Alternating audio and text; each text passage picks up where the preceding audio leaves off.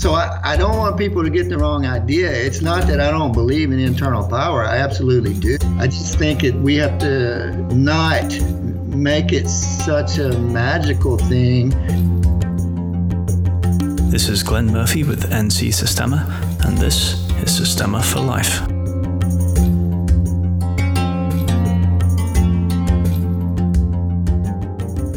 Gene, welcome back to the podcast. So great to see you. How's it going, man? Yeah, always good. Always fun to talk to you, son. It's always a pleasure. And I've been wanting to get you back on ever since we did the first podcast. So thanks for making time in the schedule. Thank you, man.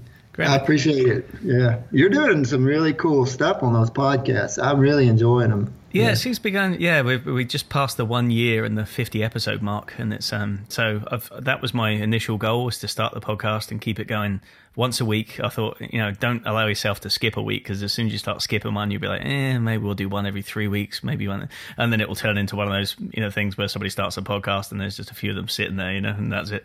But we've got 50 episodes and we're still getting really good feedback from people who say that it's forming a really useful resource. And even for me, for purely selfish reasons, I just like going back through them and listening to things that people say, people I respect, and even like the ones that I've done with students and practitioners, not necessarily master instructors. I find that really insightful too. It reminds me of where people are at and what they need, and it helps keep me in touch with the wider perspective of Systema. So, and that was one of the goals, really, was just to kind of explore it from every angle we could, So it's doing what it set out to do on the tin, so I can't complain.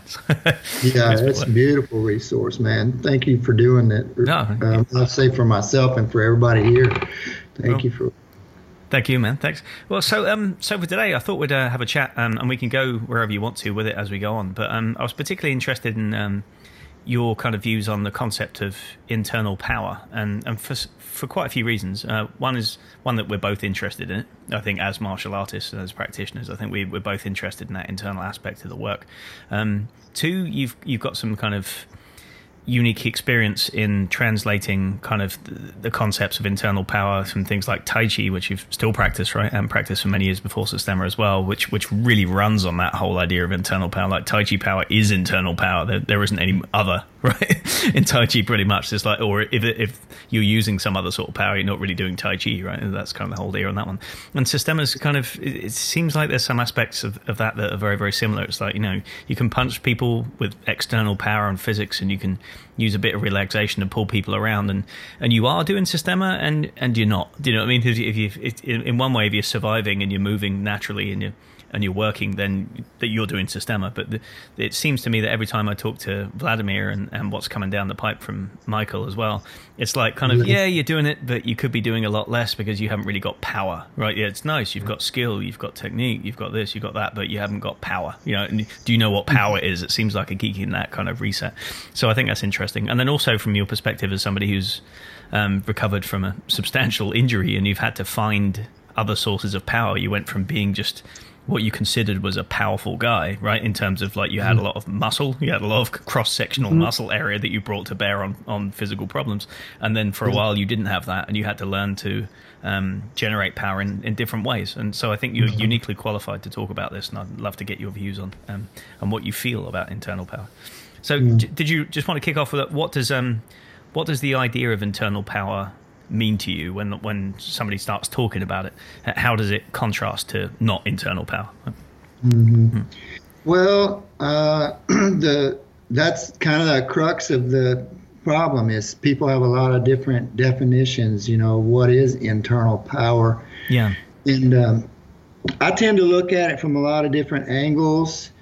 On the one hand, you can look at it like, it's chi, magic, and then on the other, you can look at it from a scientific sort of standpoint and try to figure out how to produce internal power and what exercises will lead you in that direction. I tend to think that this is just my perspective, but I personally think that we use the words like chi and ki a lot of times because we don't have a vocabulary to describe what's going on. Yeah.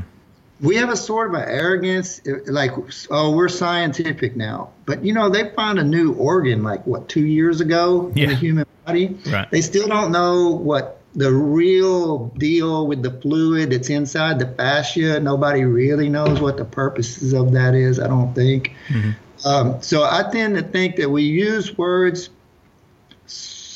from a sort of a primitive place. Yeah. When we don't have an explanation, like I think in the old times they thought thunder was Thor hammering, or something like that. Sure. So now when we use the term chi or ki, and it has this magical connotation that's like, well, you can't explain it or figure out how to do it or something like that. So it's like a one-size-fits-all term that kind of fills in the gaps in our vocabulary and knowledge. It can lead you astray, and you see it all the time where people are like, "Oh, I feel the chi." Really? Because you don't look healthy. Yeah. I've taught a couple of qigong seminars, and my opening qigong posture is plank position, and I'm like, "Well, use your chi." Let's see it. Yeah, let's see. And, there's a face to it when I used to do didn't really came, but when I used to do Aikido, and I started studying Aikido properly in Scotland when I was at university in Aberdeen, and there was a guy there from the West Coast, Ken Campbell, his name was. He's like very well decorated kind of black belt in Aikido, and he used to come across and train with us and train us for seminars and all that kind of stuff in Aberdeen and from Glasgow. Really, really funny guy, like very witty as a lot of West Coast Glaswegians are.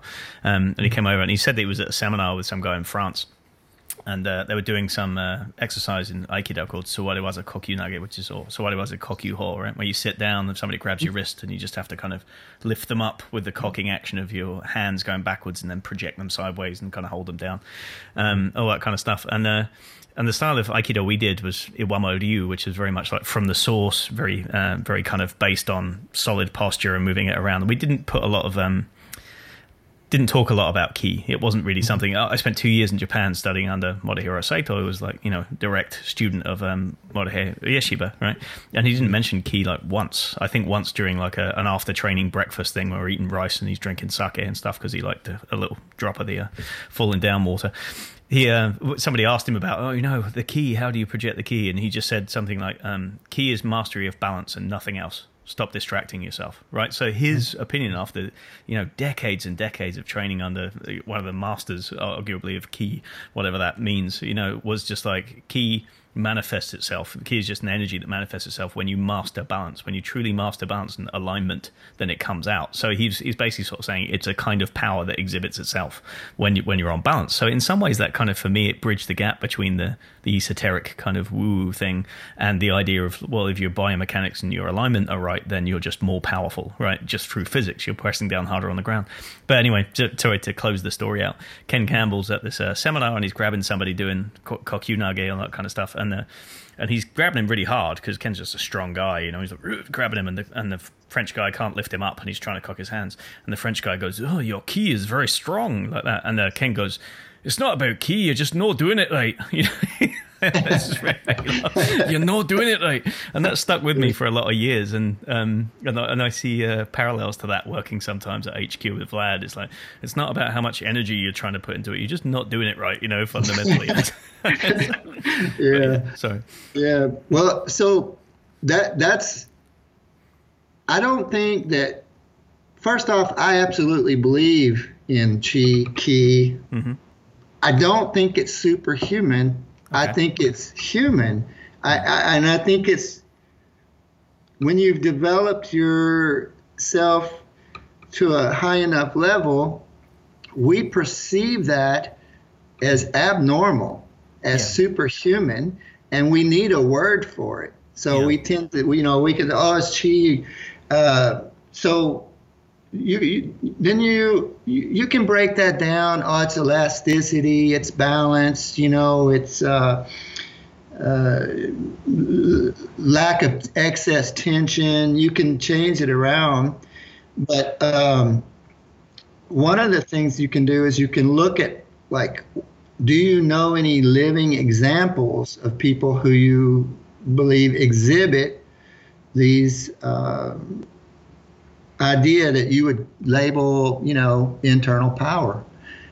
I mean, we have to say Vladimir is a beautiful example.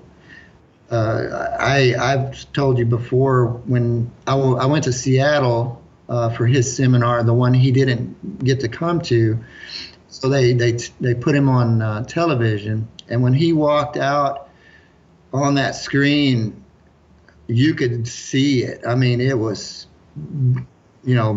easily seen that he had this internal power. Now, anytime you're around him, you can see it, you can feel it. Sure, yeah.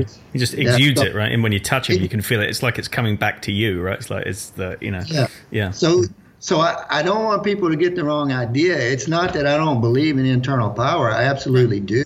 Right. I just think we have to not make it such a magical thing that people can wave their hands around and think they're developing chi or something. Like in my Tai Chi classes, I don't think I say the word chi maybe once every 2 years or something. Yeah.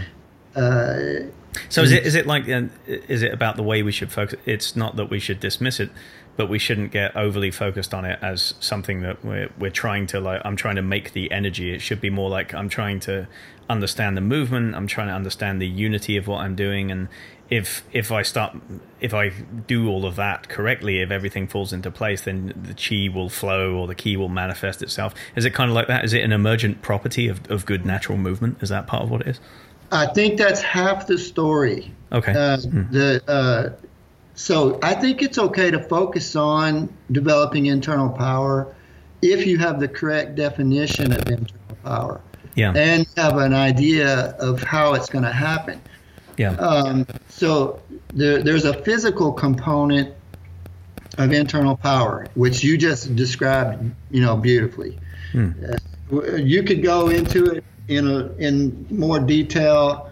You could talk about, breathing, kinesthetic chains, moving smoothly, getting rid of excess tension and things like that. But there's another property or attribute that I think if you don't have it, it doesn't matter how good you are physically. Okay. And that's you could call it the psychological component or the spiritual component or something like that. Yeah. Again, if you look at the people that that are living examples of this internal power, what do they have in common? They're kind of unshakable, unshakably calm. They just seem very calm and solid. It's like, this is the last time I was up at Vlad's. I think it was 6 weeks ago. This was a lesson that I got from up there on internal power. So he allowed me to teach half a class, and I taught some movement things, and after class was over, people really liked it, and so they were in the dressing room and they were talking to me. Oh, the class was awesome. What about this? What about that? And how'd you do all this? And Vladimir came in and took my arm and picked me up from the bench and walked me to the front door. By the time I got to the front door, I realized that I had been behaving in a way that I didn't want to behave.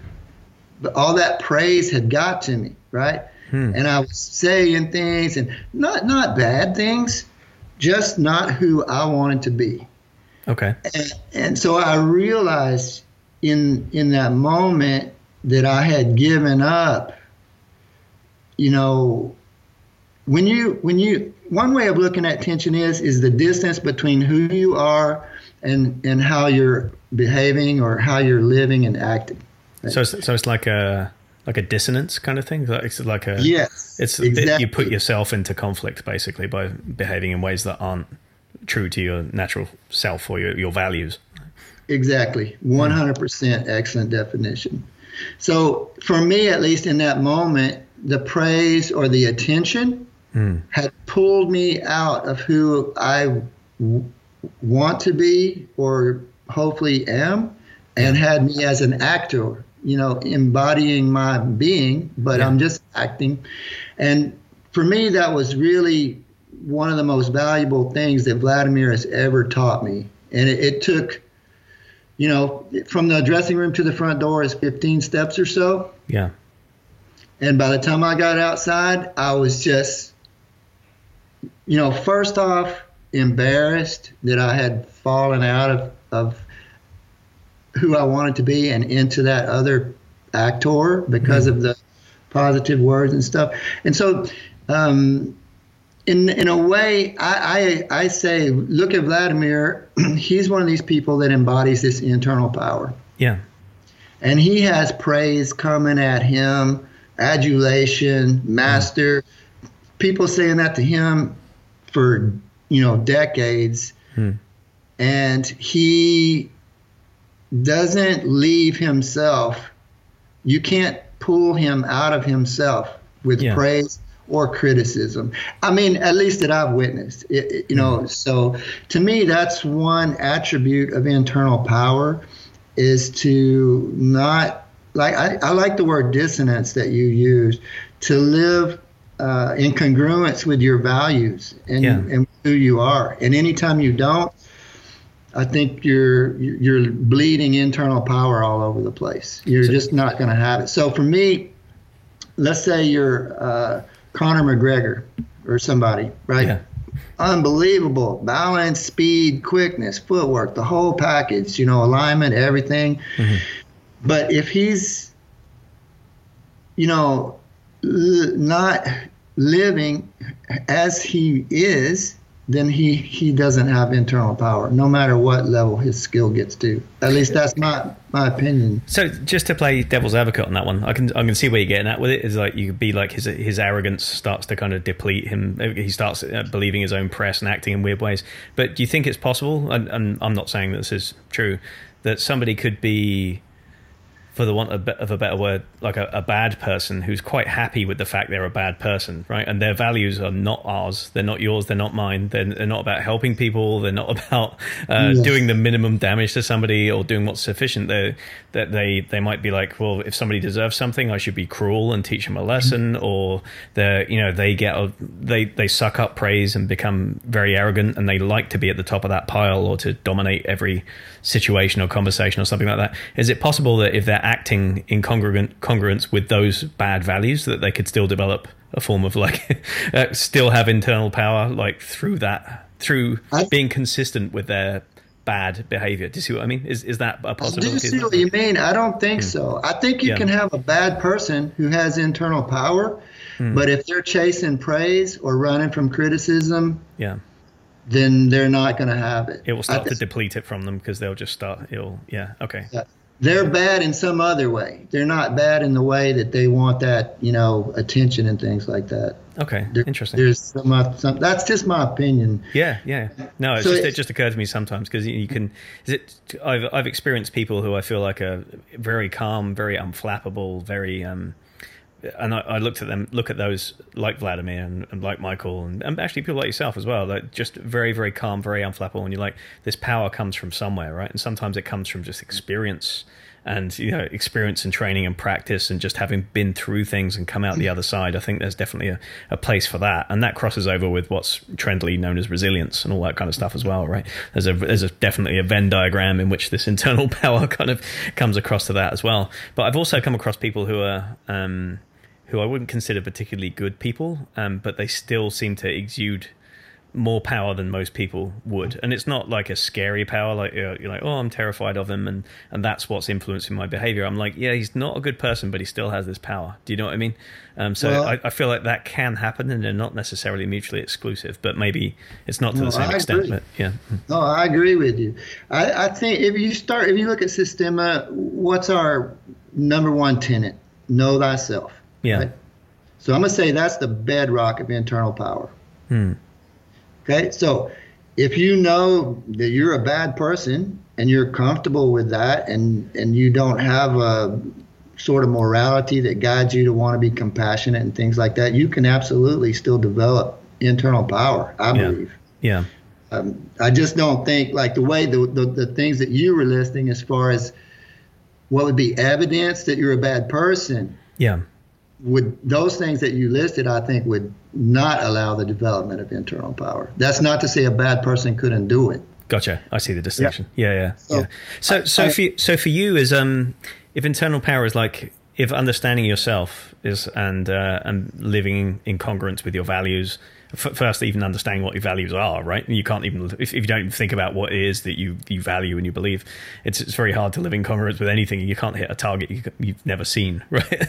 Kind of that way. So is that for you the first step in training Systema, or because it seems like that's also a very, very long path. So you can't hope to achieve that all at once before you start training physical characteristics or other things that might form the other part of internal power. Do you know what I mean? Or is it the case that people should start studying physically a little bit, and then in parallel with that, they should try and understand themselves more and more, and you're just kind of in parallel developing the physical, the mental, and the spiritual all at the same time? Or do you think there's value to like an upfront investment in lots and lots of spiritual and personal development, in the way that some people did in Japanese sword styles? They'd, go on Zen retreats for a couple of years and meditate and then come back and train or something like that. But what's your view on how much time should we be investing in each part of this? I know it sounds a little bit kind of reductionist, but just as a general thing. I think they work in parallel. Yeah. I think Systema training done properly is going to lead you in the direction of understanding yourself. I think it's good if you have somebody pointing out to you, when you're missing the point. Yeah. That's where Vladimir really, is up there for all of us. Yeah. But yeah, I'm a big fan of push-ups, man. If you want to develop some internal power, drop down there in that push-up, and you'll see who you are. You'll see the mind start to, express weakness and fear and all those things. And if you have humility, that's why I think humility is one of the big three: strength, courage, humility. Yeah. Humility, I think, is probably the biggest one of all, because if you don't have that, then you won't listen to what you're being shown. And I don't mean by someone else. I mean internally, as you're holding that plank position, your mind is bubbling up information about who you are, and you could choose to ignore that, or you can listen to it and kind of follow it and go deeper and deeper and deeper. So I think for me, it's a parallel process.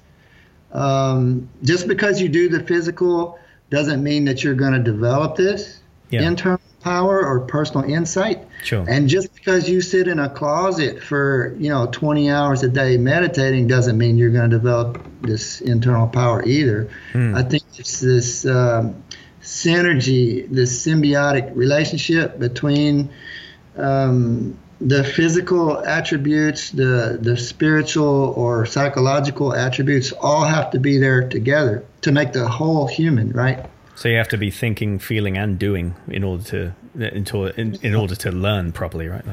I think so. Yeah.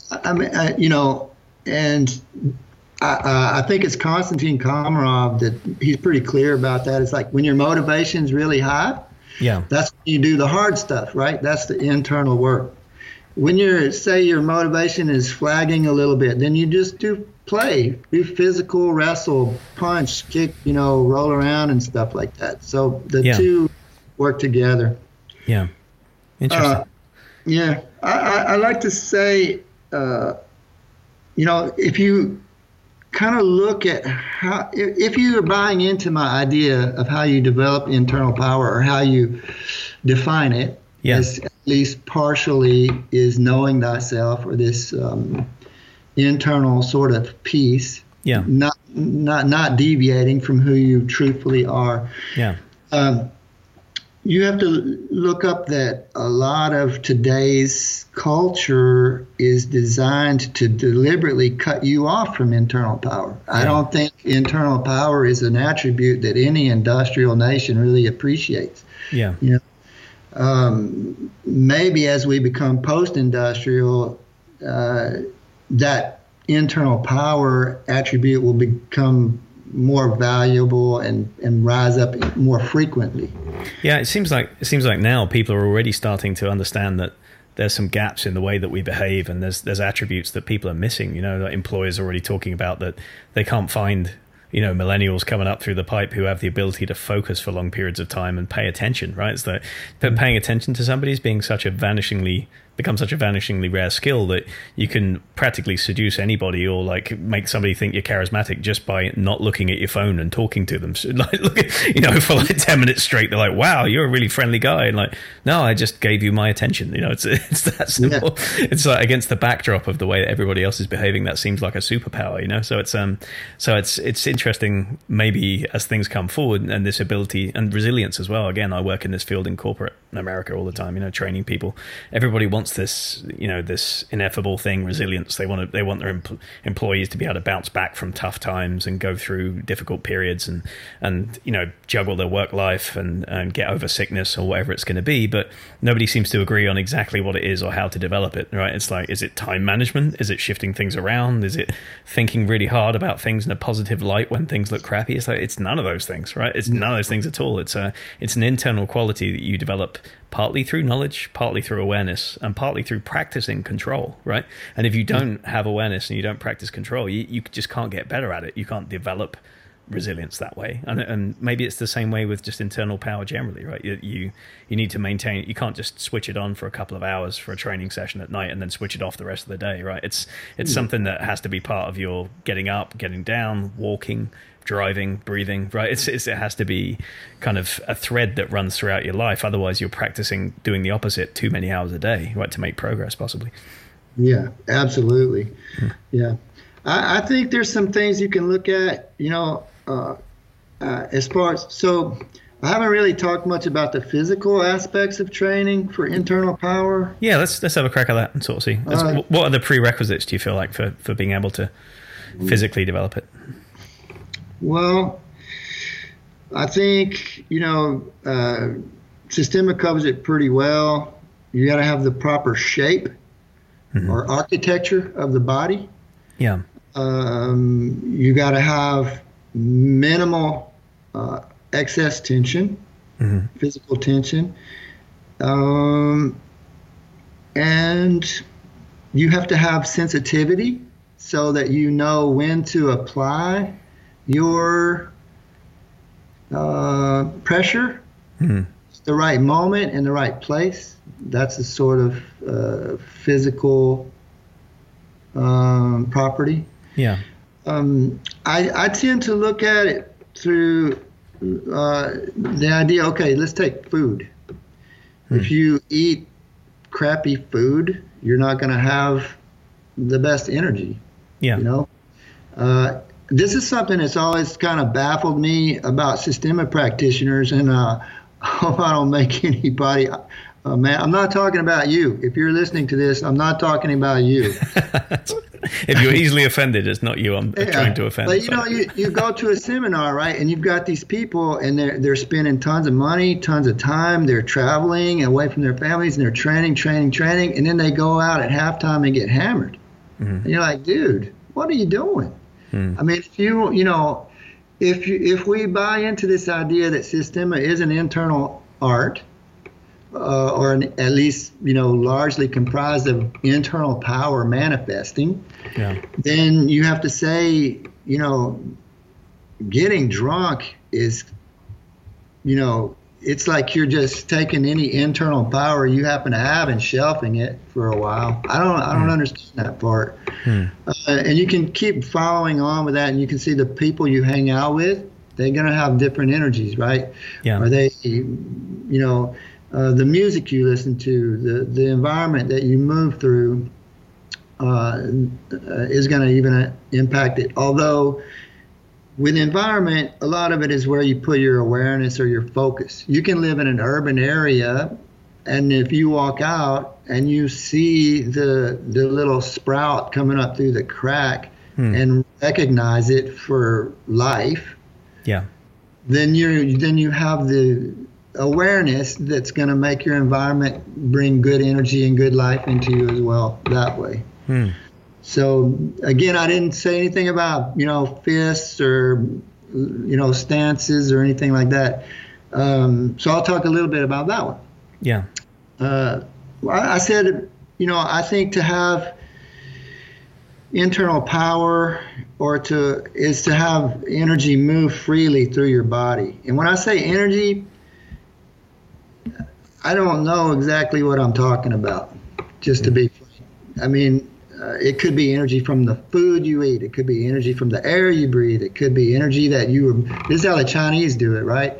It could be the air, could be the food, could be your ancestors. All those things are inside you, making you who you are. And if you have minimized your tension and you move, you express these energies.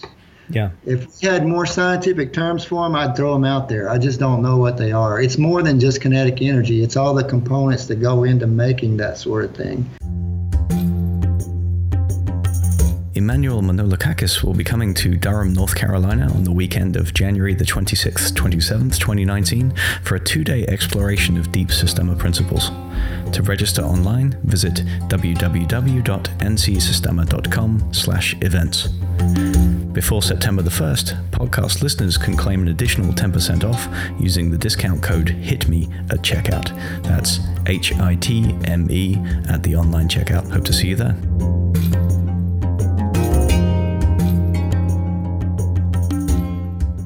Is there a quality to the energy that's different though, with internal power, what we call internal power, versus just somebody who learns good biomechanics and knows how to throw a good right cross? Do you know what I mean? Kind of that way. Because I mean, take an example from like Tai Chi or something like that, right? When they talk about the way that you express power, right? I've got a quote here. That's actually I think I took from a DK Hughes book that he's just released on developing internal power and all that kind of stuff. And I was kind of reading bits, and he's very much drawing from that kind of Tai Chi. He's just like, the Tai Chi classics guys had it right. This is the power, and you can do it. You can use it in any kind of different ways, and you can kickbox with it, and you can wrestle with it, and stuff like that. And it's an interesting idea.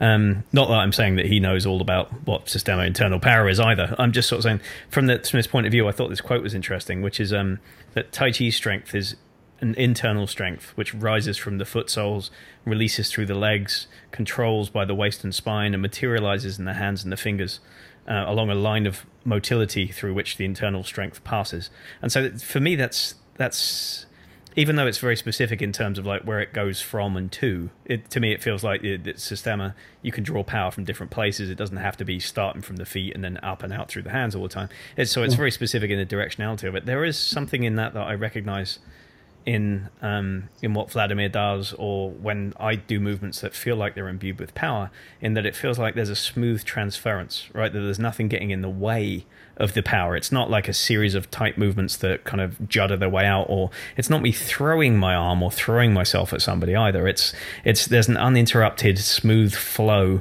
that just seems to kind of express its way. Nothing gets in the way. And when you sort of say minimize tension, sometimes I think people can get beginners and even intermediate level practitioners, people who've been training for a while, can go a little bit crazy saying, well, how minimize tension? How I can minimize tension in any number of ways in my body and still fail to express this power or express power smoothly, right? You can be a 5% noodle and hardly have any tension in your body, and you still won't be able to express any power. So there's a quality to the way this expresses itself, right? So when we kind of say minimize tension, yep, but how? It's that kind of that. It begs the question. Do you know what I mean? So a dead person has no tension, right? Right.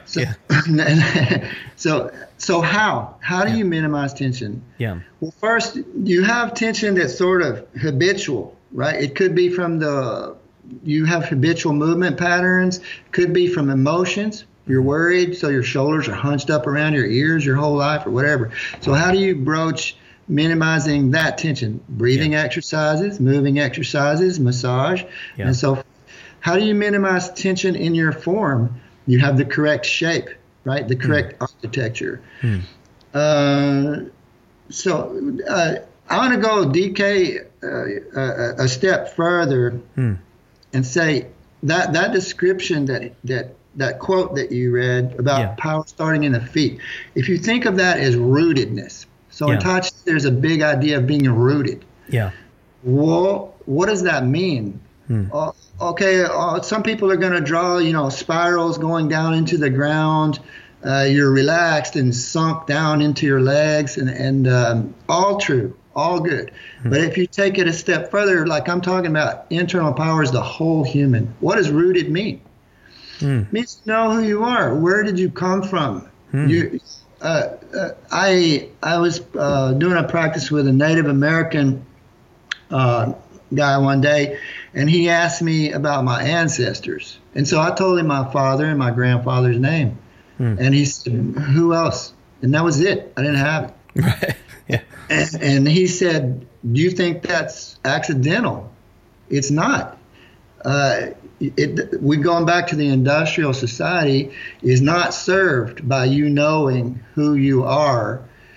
And you're much easier to manipulate. If I want to move you from cubicle to cubicle or from, then I don't want you knowing that you've lived in the same piece of land for 7 generations, right? Yeah. So, and it's not just blood ancestors. If you think about who are your ancestors, Moriah Ueshiba, Vladimir Vasiliev, unnamed Tai Chi guys that stood out in the woods and did their work all alone, right? Fellow human beings.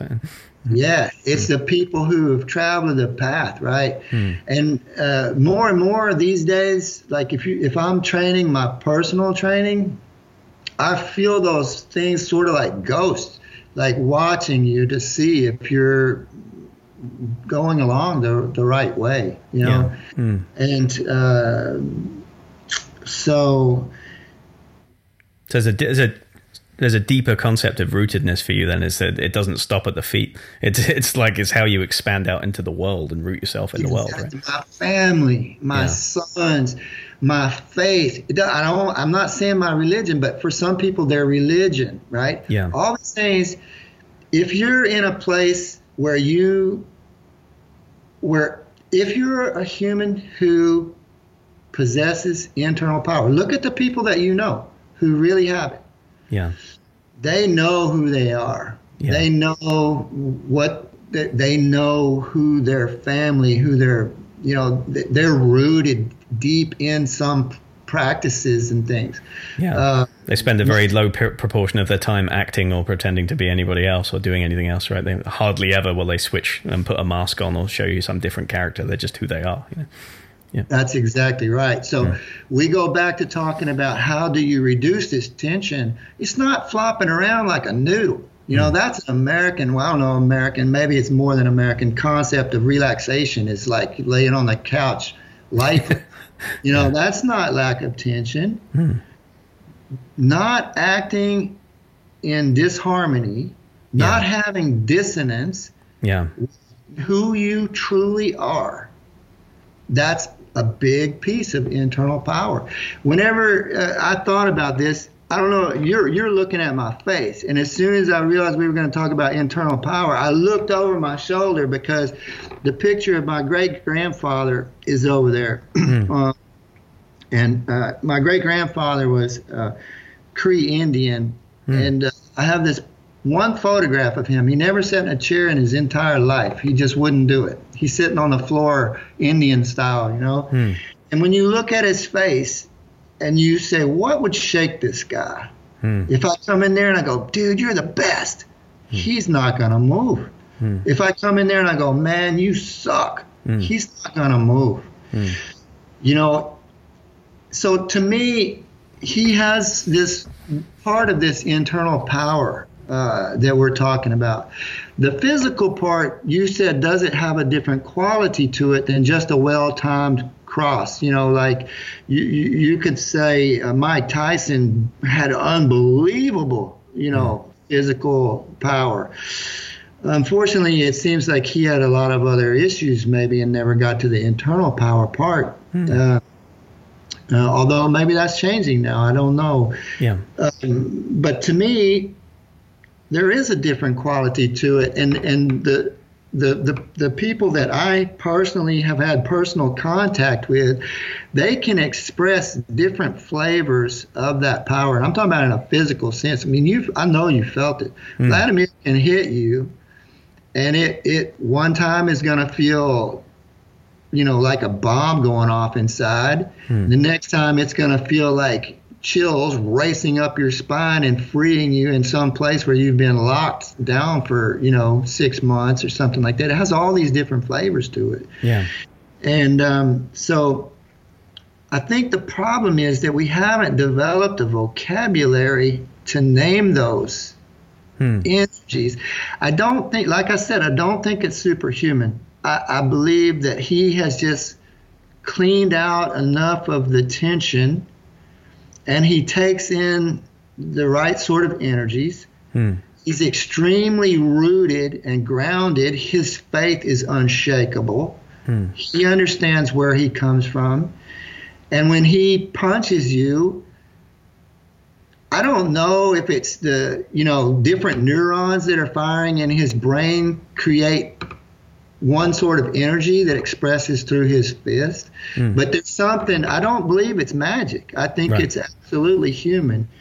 And so do you think that's so it seems like there's the emphasis coming down from HQ and from Michael, and this has come under some criticism by people, I think, who don't think a lot about these things or aren't so interested. They're just interested in the end point of like, how good a fighter can I become? Or how badass am I compared to somebody else in some other art or something like that, So people go, and that's fine if people go on that tangent and that's the reason they want to train, right? But typically the people that are on that tip have a lot of criticism, a lot of bad things to say about Systema becoming like a relaxation cult, or just like, obsessed with the idea of power without having excess tension and things like that. But to me, the prevalence of the kinds of drills that that Michael and Vladimir are showing, especially in recent years, ideas of like getting in tune with your environment before you try and push somebody, right? Not just pushing the person, but pushing him, the floor that he's standing on, the three people that are standing near him. Like when you hit somebody, you can make it resonate with other people in the room, stuff like that. And even actually other instructors close to Vladimir and have trained with him for a lot of years, like Emmanuel Manolakakis, he's done drills with us before where he's like, when you're hitting somebody, imagine you have like a gang of people behind you, or your ancestors, or your I didn't know he said that. Yeah, it's like, think about all the things that you have your family behind you, you're hitting somebody, and you're not hitting them in an angry way, but you have something to hit for, right? That's feeding into you, which ties into what you said. So to me, there used to be two different sets of drills in my mind a little bit. It used to be like there was the Vladimir style of drills, which was all about kind of focusing on your internal state and whether or not you're messed up on the inside, and if you're tense physically, you're tense psychologically, you can't let go of something, and you're not very well balanced, and all the other things that come technically with being able to hit, wrestle, strike, move, walk, whatever it's going to be. And then in my mind, there was a second set of drills that I associated at the time with like Constantine, which is like, you have to be in tune with your environment, you have to have situational awareness, you have to be able to feel changes in the room. If somebody enters or somebody's holding a weapon and concealing it, you should be able to feel those things. And I had trouble putting those two together. I was like, well, where's the gap where those both exist? Because it's hard for me to keep my attention on my internal environment and on this external environment at the same time. But it seems to me that from what you've said, from your kind of your concept of what this means, is that it's actually critical to maintain that sense of where you are, to root yourself in the environment of the room and the people that are in it, and what your opponent is standing on, and not what his state is. All of those things actually feed into what ultimately becomes your emergent internal power, right? And if you ignore those things and you just try and roll your eyes back in your head and just figure out what's going on inside your body and get too obsessed with what you're doing, even if it's on a very deep level of balance and expressivity and biomechanics and all of those kinds of things, even if you're really thinking about your own psychological state and your emotional state, you don't exist as an island in the world, right? You exist in relationship to other people. So you can't act spontaneously in the way that Vladimir does, react completely appropriately to the situation, if you're not doing that work, right, that encompasses the rest of the room. So to me, that makes perfect sense of the reason why it's important to study that in parallel to the other things, right? It's not a separate set of drills. It's all one thing, right? Well, so this to me is the most important thing that we've talked about, is the difference between awareness and hypervigilance.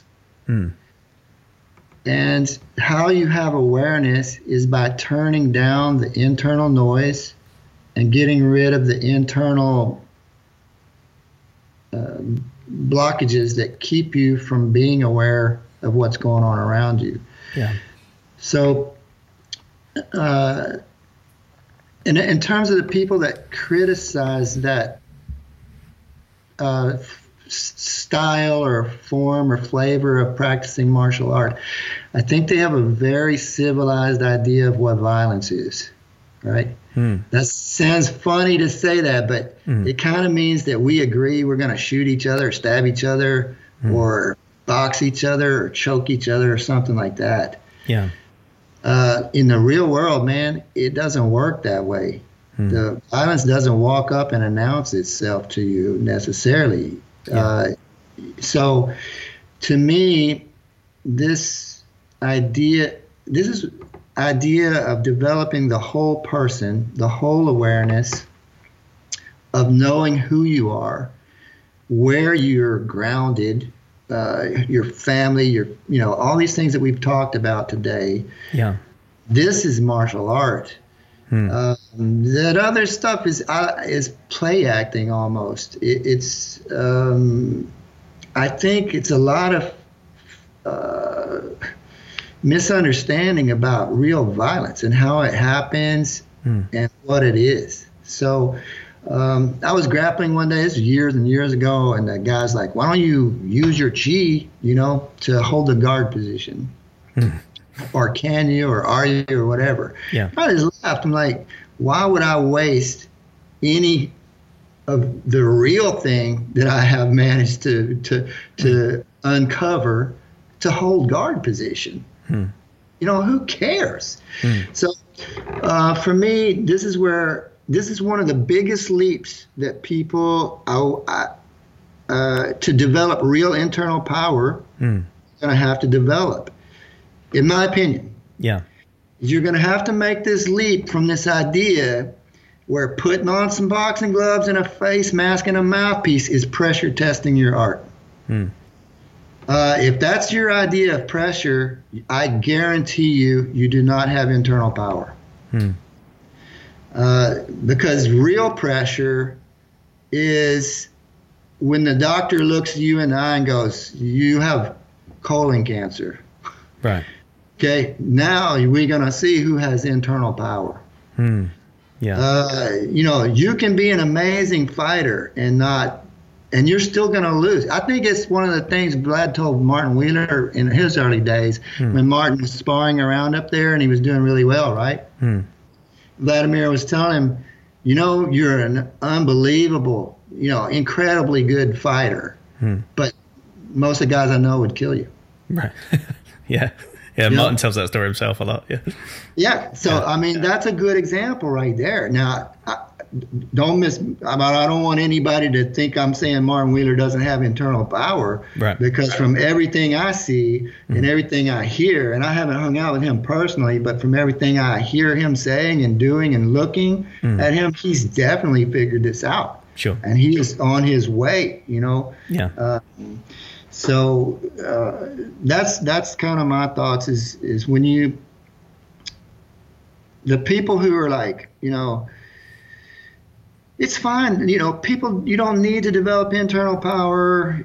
That's why, how many people do you know that can demonstrate internal power? Not many. And most of them are up in Toronto or Moscow. Yeah. That's right. Yeah, and I'm talking about really demonstrate it, not as in like as a parlor trick. Like if we stand in this position and we do, I mean, I can do a whole bunch of different what I would call like internal power, tricks. Parlor tricks, kind of. You can't use them in a practical sense or that kind of stuff, But yeah, there's very few people I know that who just embody it and can just manifest it, and in a wide range of different situations. But I do know a good amount of people that can, through the community. Yeah. But yeah, it's rarer than you think, I think. Yeah. And so I want to make sure, like, hey man, I love to fight. I just always have. Yeah. But it is not it's not real. It's not real. Your life isn't at stake. Your family's life isn't at stake. Yeah. With the political climate in the United States, God forbid that we had enough strife that we actually have a civil war or something like that. What does somebody with internal power look like? How would they behave in that scenario? they going to run out and challenge people to kickboxing matches? I don't think so. You know, they're going to have around them a community of people that they are taking care of and filling with power and goodness. And if the need comes for violence, it's not going to be a contest. It's going to be over. It'll be tactical. It'll be necessary. It'll be what it is. Yes, I'm not measuring myself.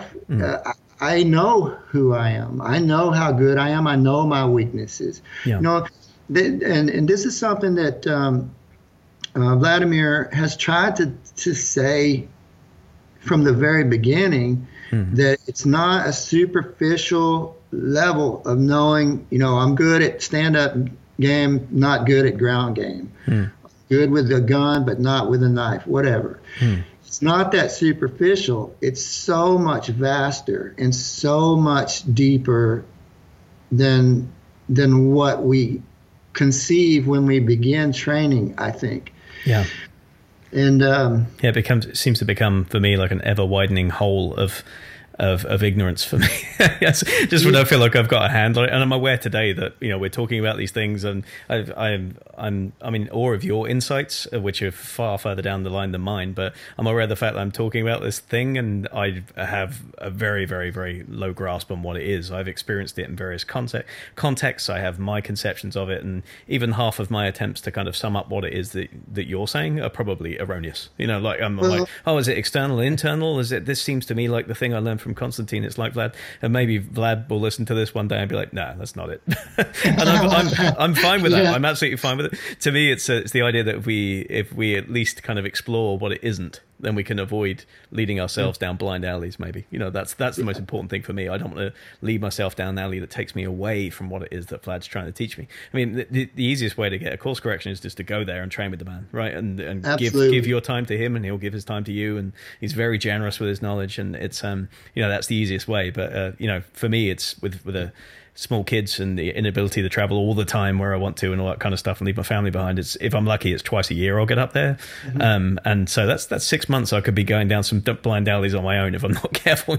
So I love talking to people with more insight than me so that I can just help avoid the pitfalls as much as possible. Well, I don't know if I have more than you. I just have a different perspective, you know? And that doesn't mean it's better or more complete. It's just from a different point of view. Sure. I mean, if you remember, 6 weeks ago, Vladimir drags me out of the room where I lost myself completely, you know? Yeah. And, clearly there are gaps for everybody. Yeah. Yeah. Definitely. So I think it would be useful, though, if you took away some really concrete ideas about how to progress in the direction of developing internal power for yourself. Yeah. And so the breathing exercises, clean yourself out, fill yourself up. Yeah. Okay. Eat the right food. Hang out with the right people. Enjoy the correct entertainment. You know, work on your martial arts, work on your punching, kicking, wrestling, and all that stuff. Try to understand who you're fighting for, who you're representing, how can your skills be truly useful to yourself, your family, your community, you know, expanding yourself that way. Yeah. So I don't like to talk about faith or religion too much because it's such a personal thing. It doesn't matter to me if a person is an atheist, that, you know, they have faith in, you know, their humanness or whatever. But I think that having, and this is not just me, I believe in studies they do at hospitals and things, that faith is a key component of who survives and who doesn't. Yeah, you got to believe in something, whether you're a Hindu, whether you're a Muslim, whether you're a Christian of some denomination, is like or whether you believe in something that's parallel to all of those things or aside from it. It's if you don't know what it is that you believe, then you're not fighting for anything, I guess. Right? Exactly. Yeah. And so what Michael Rabko say? Be a good person. Everything else will take care of itself. So we dismiss that because it's so succinct, right? But if you take that on board, what is a good person? Well, now you got to figure that out. Right. Yeah. What does that mean? And it is not that easy. Right. Because the temporal quality of things, something that looks like the right thing to do right now, a year from now might turn out to be, cruel. Yeah. And something that appears to be cruel right now, a year from now could turn out to be, the perfect thing. Yeah. So deciding, be a good person, it's not, I don't believe he said that in a flippant way. Yeah. I don't know him, but I think that's the problem, I think we talked about this before. I don't believe these people who have internal power keep anything secret. I think we just can't take it. We just don't. It doesn't process. Yeah, I definitely get that impression in big seminar, like the one last year, the Parameters of Power seminar that Vlad did. It seemed to me like he was giving us as much as we could possibly handle, and then he just kept reeling it back in. It's like, can you? And it became kind of a running gag with my crew when he would ask the question and answer it himself immediately. He would demonstrate something. He goes, guys, you have to do this. And he goes, can you do this? No. So he would say himself, like 3 seconds after asking that, he would just see all these pairs of eyes looking at him like, and then he would just say no, and he'd go, okay, try this, and he gives you a different drill to do. And it seemed to be in that seminar, he was trying to give as much as he could. He was trying to give us the edges of what it was possible for us to try and look at. But some people were ready for it, some people weren't. Some people like me got maybe like 10%, and that was an enormous amount for me to be working on. It's like, wow, even drinking from the fire hose to that extent, I got enough that I can work on this for years. It was a big deal. But it seemed to be that there was so much more that he could show, but just can't. And on a one-to-one level too, it's the same thing. He'll try and develop me to a certain level. I'll do something, and then he'll be like, yeah, next time. You haven't quite got it yet. Yeah. So, yeah. Well, I mean, if you think about it, if you took a kid, who had middle school math. Yeah. And you show them advanced calculus. Yeah. Yes. It doesn't even look like math. Right. Yeah. Yeah. So I think that's the thing, is to keep developing from where you are, keep developing your ability to see. Yeah. Another question, why internal power? Why do you even, do you want it? Is it useful? Well, if you think about it in the context like we've been talking about, what does it mean? Yeah, that would be. I don't think you should write internal power. Step A, breathing exercises. Step B, systemic classes, whatever. But if you have it in the back of your mind, what does it mean? It means be a good person. Yeah. Right. Know who I am. Seek to grow. Sometimes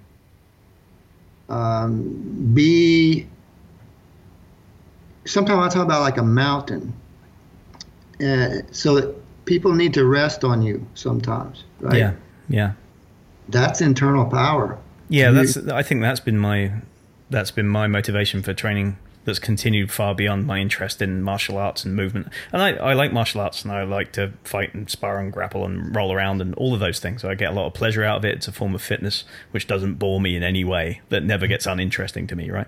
So on that fundamental level, I like it. But I think the thing that's kept me into Systema and going deeper and deeper and wanting to learn and teach and transmit and all those things has been this idea that at a certain point I felt stronger for my family.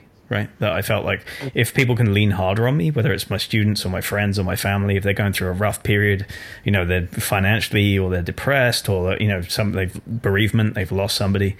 My family, we suffered a bereavement, same thing. If I can be there for them, then that's a quality worth having. That's something that you can't really have enough of in the world. So that's by itself would be enough. Yeah, and that's why being a Systema instructor, being a father, being a husband, a mother, wife, those things, I mean, it doesn't really get the opportunity to be a good person, to develop and exhibit internal power is right there. I do want to say one more thing about the physical thing. Yeah. So you have somebody come to your class and you punch them and they go away and they come back in a week and they go, man, I feel better. Shoulder that's been hurting for 6 months, now I can move it, feels better. But or you're working with your training partner and they start to turn themselves so that you'll hit them in places where they don't want to leap to, it's their turn to hit. Yeah. Right. These are little road signs that you're on the right path to developing this internal power that you can express through martial arts, through your fists, I think. So those are things you can look for. If you're the last one picked for every drill, when it's striking involved, that's when you need humility. You ask people why. If you see like people, they don't want the part where they punch you. They want you to keep punching them. Yeah. If you're doing that, you're on the road to developing that internal power that you can express as a physical martial art. So I wanted to get that in there. Great. Yeah, that's very practical. Like a little litmus test for people, like for where they're going. Yeah. Yeah. Nice. Yeah. And I think we already went through and listed some of the things you can do to develop it. Systema as a system, as a method, is designed to do just that. If so just trust the system, following that. Trust the system. Yeah. Don't look at power coming from the feet as just power coming from the feet. Look at that. What is that rootedness? Yeah. You're grounded in something. What? Yeah. That's where your power comes from. Yeah. And then it moves through you and expresses. And what does it do to the people around you? Does it make them want to be with you, or does it make them want to run away? Right. Definitely. Brilliant, man. So that's some phenomenal insights there, and I feel like we could do this for another hour without much letting up. But this is some great stuff. Exactly what I hoped it would be in the conversation with yourself. So, sort of the shotgun approach. We sort of splat everywhere. I hope somebody finds something in there that's useful. I'm sure they will, and maybe they'll pick up on it and tell us where we're wrong, and that will be a whole other conversation. That would be great. So. Yeah. That would be great. Yeah. All right, man. Well, hope to see you again soon. Is there anything you want to share with folks? Anything going on down there in Austin? Any seminars, things you'd like people to know about, or to come train with you, or just quietly getting on with it right now? Go train with Vladimir. Yep. When I publish my fiction books, buy one and check it out. Bro, awesome. And be a good person. Take care of the people around you. Great. Life is short, man. Love it.